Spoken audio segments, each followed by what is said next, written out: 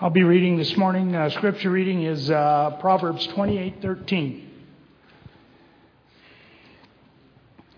He who conceals his transgressions will not prosper, but he who confesses and forsakes them will find compassion. Amen.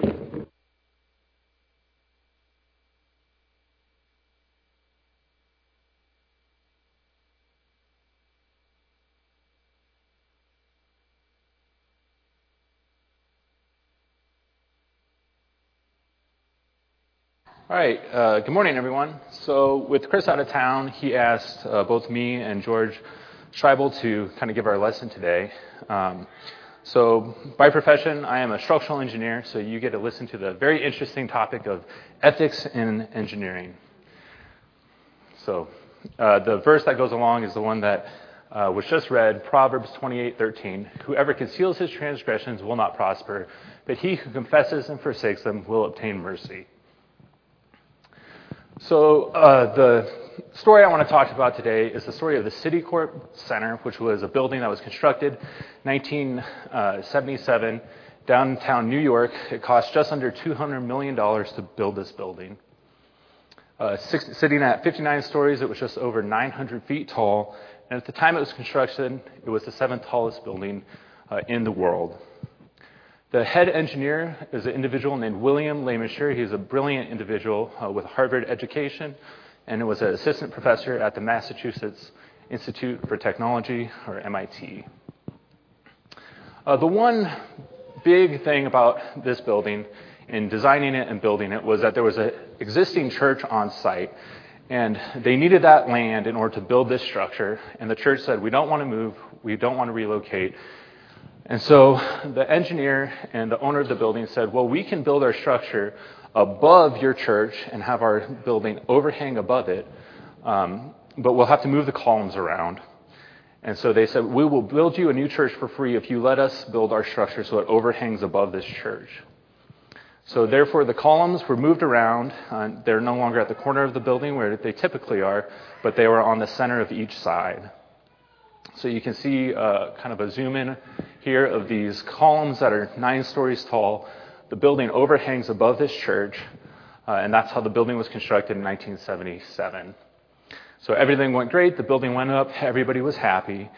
And a year later, the lead engineer, William Leymisher, he's sitting in his office working on his next high-rise, and he gets a phone call from a student, actually an undergraduate engineering student from Princeton University, calls and says, I am doing a research paper on your structure, and I noticed that it seems like you designed your structure to withstand the winds perpendicular to each face. But I think that the wind coming from that diagonal, with the way the columns are not in the normal location on the corner, but on the side, I think that diagonal wind could cause this building to fall over, and did you consider that case? And the lead engineer said, I considered it early on, and I dismissed it because for all these various reasons, I think that the winds perpendicular to the face are the worst case.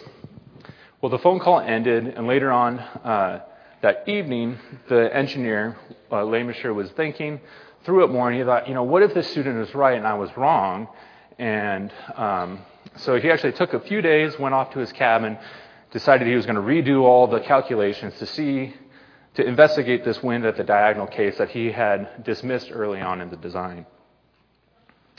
Come to find out, he does all of these engineering calculations, and he discovers that the connections in his building are vastly under-designed. And so he's extremely worried, and he's thinking to himself, okay, I know that this is bad, but how bad is this? At what point will this building come down? And he determines that the building will collapse winds of only 70 miles per hour. So in New York City, hurricanes are very common, and he determined that a wind of 70 miles per hour occurs about once in every 16 years. So he is in big trouble. And he's thinking to himself, this building will collapse in my lifetime. What do I do? So he's driving home from his cabin, and he has 3 options. He can either not tell a soul, don't tell anybody about this, and just hope that nothing bad happens. He said jokingly, kind of, that he could have just driven his car into the abutment of the bridge and just been done with everything. Or he could risk it all. He could risk his reputation. He could risk his license. He could risk a ton of money, maybe the end of his company, and do the right thing, address the issue, and try and keep people from dying in a structural collapse. So I was thinking about this story more, and there's several examples in the Bible where people had done the wrong thing and were confronted, and they had decisions that they had to make on what to do. The first is the story of Cain and his confrontation with God. So Genesis 4, 2 through 7, I'll read that. It says, "Now Abel was a keeper of sheep, and Cain a worker of the ground. In the course of time, Cain brought to the Lord an offering of the fruit of the ground, and Abel brought the firstborn of his flocks and their fat portions. And the Lord had regarded for Abel his offering, but for Cain his offering he had no regard. So Cain was very angry, and his face fell. And the Lord said to Cain, 'Why are you angry? Why has your face fallen? If you do well, will you not be accepted? And if you do not do well, sin is crouching at the door. Its desire is contrary to you, but you must rule over it.' So Cain was confronted by God for doing the wrong thing with his offering. And Cain had two options. He could do well and be accepted by God, or he could give into and be controlled by sin. And we all know how this ends. In Genesis 4:8, it says, "Cain spoke to Abel his brother. When they were in the field, Cain rose up against his brother Abel and killed him." So instead of doing the right thing and doing well and being accepted by God, he gave into sin, he killed his brother, and he was cursed by God. Another story in the Bible of someone who was confronted when he had done wrong is the story of Jonah. So let's turn to Jonah 1, 7 through 8. So Jonah is out on the sea. He's running away from God. The storms are brewing, and everybody's throwing things overboard, trying to figure out what's going on. How are we going to survive this storm? So Jonah 1, 7 through 8, it says, "And they said to one another," picking up where we're at, they are the sailors on the ship, "Come, let us cast lots, that we may know whose account this evil has come upon us." So they cast lots, and the lot fell on Jonah. And they said to him, "What is this that you have done?" For the men knew that he was fleeing. I'm jumping around here. So they said to him, "Tell us on whose account this evil has come upon us. What is your occupation? Where do you come from? What is your country? Of what people are you?" So Jonah is out there, and he's confronted. They're asking him, "What have you done?" And Jonah has two options here. He can either lie about his sin, say, "I have done nothing, I am innocent," and let the ship sink and kill everybody on it. Or he can admit that he is wrong, get thrown overboard, and drown himself, or so he thought. And so picking up in Jonah 1, 9 through 12, it says, "And he said to them, 'I am a Hebrew. I fear the Lord, the God of heaven, who has made the sea and dry land.' And when the men were exceedingly afraid and said to him, 'What is this that you have done?' For the men knew that he was fleeing from the presence of the Lord, because he had told them. And he said to him, 'What shall we do to you, that the sea may quiet down for us?' For the sea grew more and more tempestuous. And he said to them, 'Pick me up and hurl me into the sea, and the sea will quiet down for you. For I know it is because of me that this great storm has come upon you.'" And so he ended up doing the right thing when he was confronted by these sailors. And he said, "I have sinned. I have done wrong. Throw me in the sea. Let me drown. Save your own lives, because I am the one who has done wrong." Another story in the Bible where someone is confronted for their wrongdoing is the story of King David. And so we will turn to 2 Samuel 12, 1 through 7.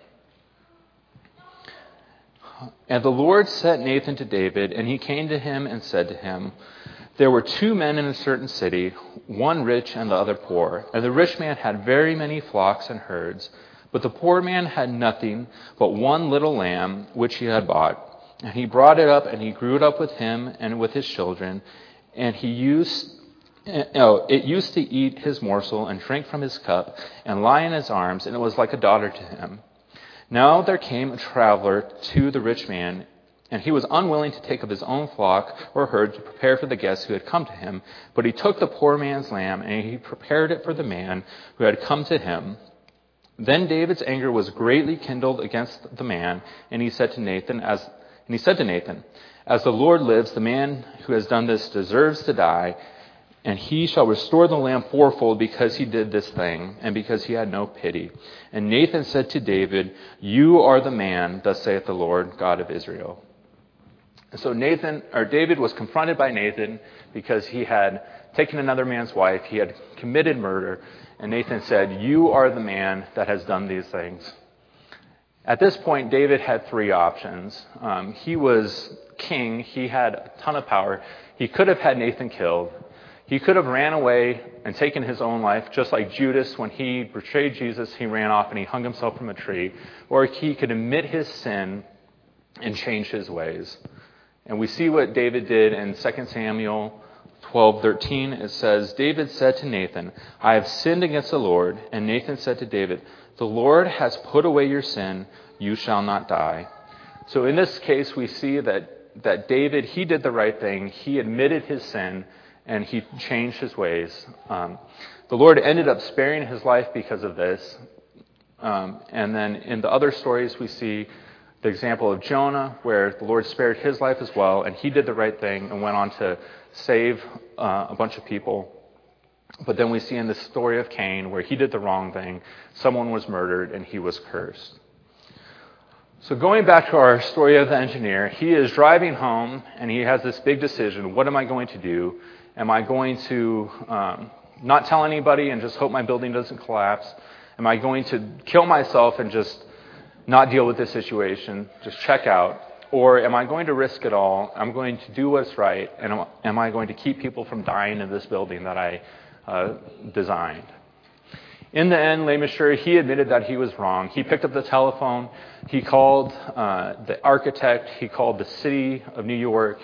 He called his lawyers, obviously. He called the insurance company, and he said, we have a major issue. If we do nothing, this structure will fall, and it will collapse, and it will kill potentially thousands of people. Lameshur, he came up with the design of a structural repair for the building at a cost of about $4 to $8 million. His insurance policy was only good for $2 million, so somebody else had to come up with this money. And the owner of the building ended up paying for the rest.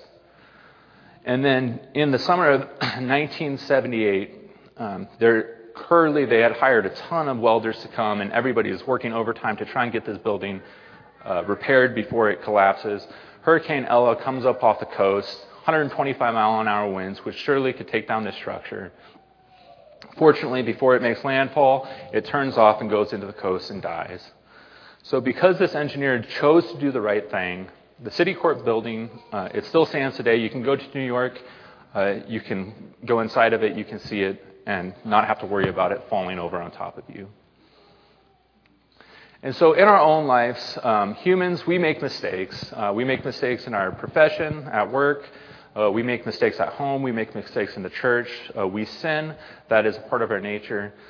And because of this, it's not uncommon that we are confronted by other people because of our sin, because our sin affects other people. We can get confronted by our coworkers, by our bosses.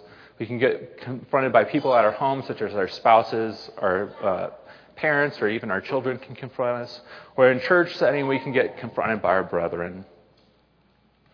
And our response to this confrontation is key. We can either deny that we did anything wrong, or ignore it, push it away, or we can admit that we have done wrong and repent of our sins and do the right thing and change our ways. Just like the engineer admitted his mistake, created a repair, and did what was right in the end. And 1 John 1:9 says, if we confess our sins, he is faithful and just to forgive us our sins and to cleanse us from all unrighteousness.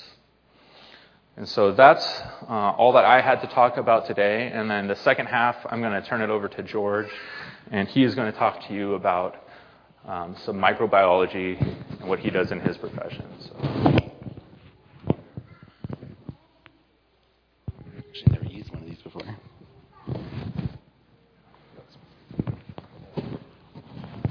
Do you guys hear me? Awesome. Yeah, so Chris being out of town, he reached out to Coulter and I and asked us if we would do the sermon. And I think Coulter would agree with me. He left it almost as vague as possible.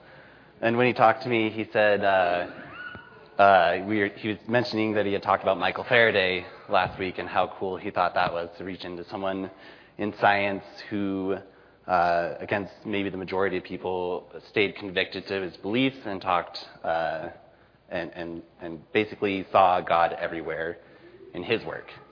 So I'm going to do a little bit of the same today. So I'm currently a graduate student at Montana State University in the biochemistry department. And I've been in sciences for essentially my whole life, partially because one of the first experiences I had looking at life on the micro scale, I felt like how amazing it is and like how much beauty there is in the design that's not only tiny but also enormous. And so that experience started when I was about 12. There had always been this gray box in my parents' attic. It was a small gray box, and it's one of those boxes that has that really old smell to it, and you're just kind of like, oh, what's in there? I don't really know what's in there. And one day I finally asked my dad what's in there, and he took it out and pulled it out, and it was an old microscope, just a reflecting light microscope, so where you just get natural light and shine it through a sample, and you can see things that are, micrometers big. And so the first thing he showed me was an onion peel, and I just remember being just flabbergasted by seeing all those rows of cells and how intricate they fit together, and just being amazed by that. And I'd only seen things like an ant through a magnifying glass, so to see something on that degree, that small, immediately I was hooked, and I wanted to continue to explore that. So when I started going to school, I just kept going to microbiology, and I did my undergrad here at MSU and worked for a couple labs where essentially I was behind the microscope maybe like 50 to 60% of the time looking at things, and I was always just amazed to see things, what we see in the meter scale, which is about a yard, and then go look at things that are in the micrometer scale, which is about a thousandth of a meter. And then seeing that just blew me away. So I have this titled The Scale of God, just because it's almost something that is, in our life we can see this, and it's hard to comprehend. And so I just wanted to share a little bit of that with you guys today.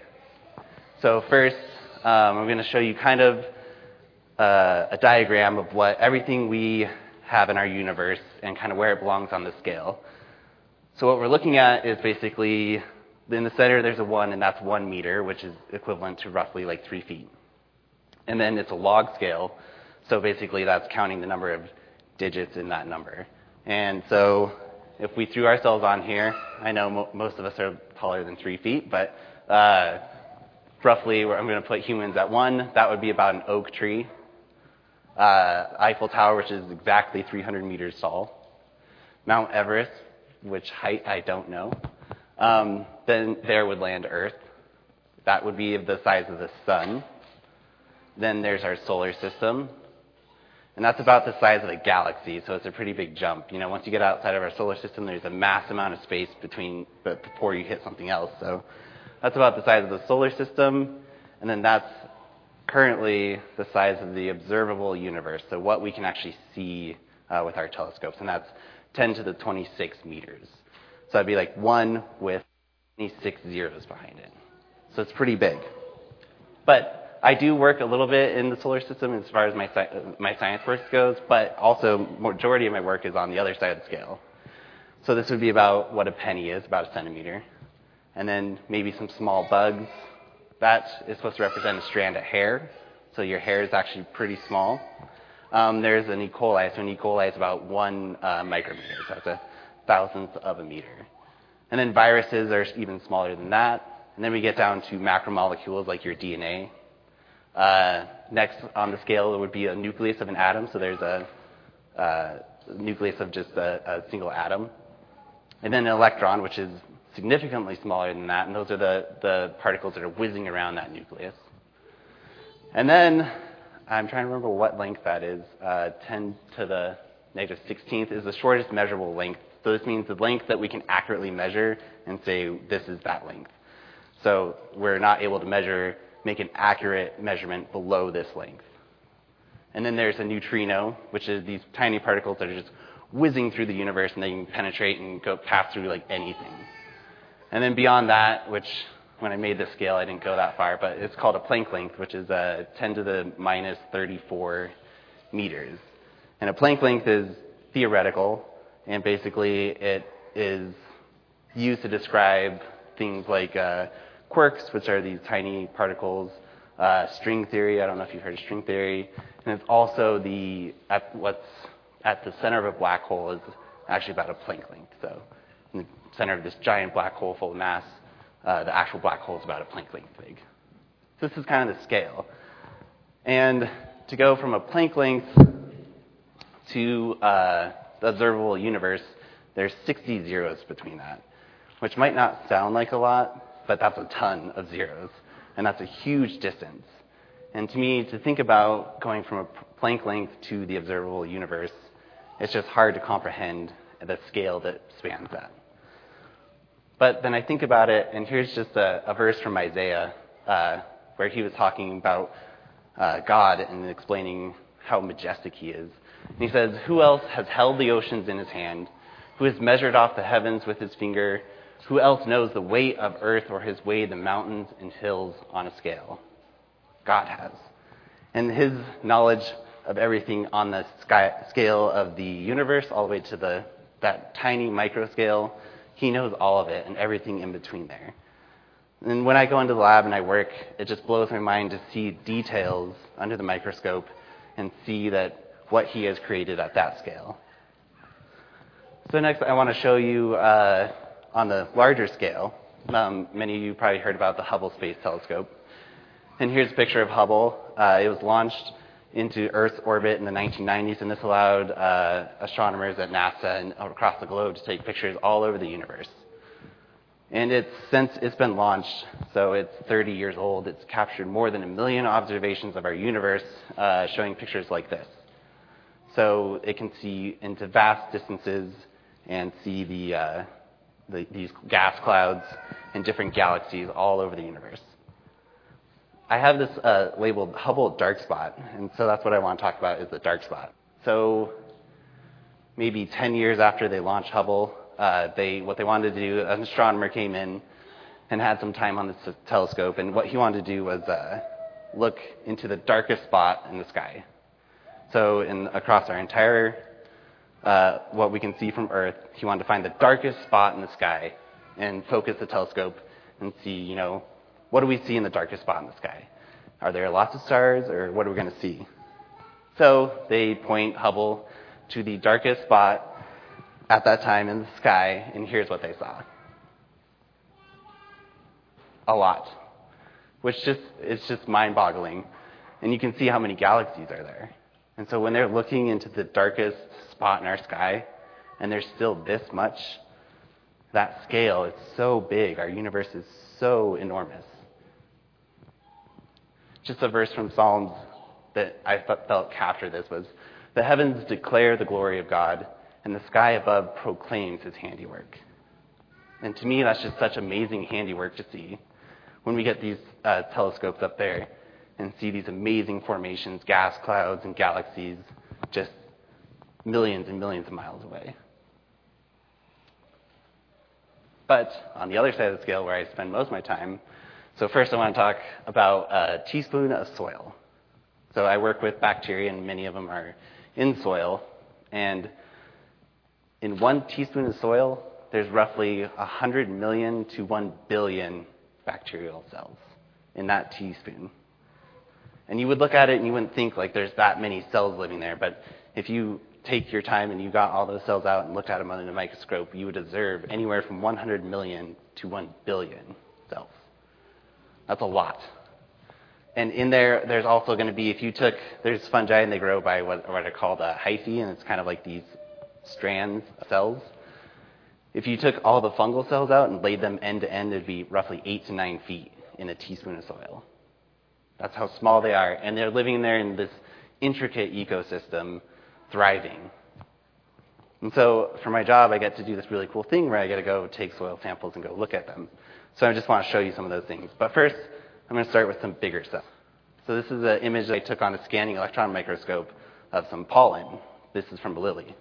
So I just took a lily pollen and then put it on a slide, and I went and looked at it under an electron microscope that just essentially shoots electrons so you can get down to like nanometer scales. And to me, I mean, it's amazing because you can see the pollen on the slide, and then you get to see this detail that exists there, just like intricate detail. And just that handiwork that God's used to make such beautiful things that typically we don't get to see day-to-day life. And so I just want to share it with you because it's so amazing. This is another sample. It's from Guaymas Basin, which is down in Mexico, and it's from a hydrothermal vent that's on the bottom of the ocean floor, and it's putting out hot water, and there's a thriving ecosystem there. And Guaymas Basin is 2,000 meters below the surface of the ocean, so that's roughly over 6,000 feet. So this is from an organism that was living 6,000 feet below, so that's deeper than we are high above the ocean. So Bozeman's 5-something feet, and so this is deeper than Bozeman is above. And there's life thriving down there. And what this organism is, it's a part of a diatom. And so what these are is they're organisms that take silica and basically build a shell around themselves. So what you're looking at is actually glass. It's a silica, and they'll make these little formations, and they're just incredibly intricate. And so it's this tiny, fragile glass organism that's living on the bottom of the ocean, 2,000 meters below the surface, thriving. And it's super delicate, but it survives and has this beautiful structure to it.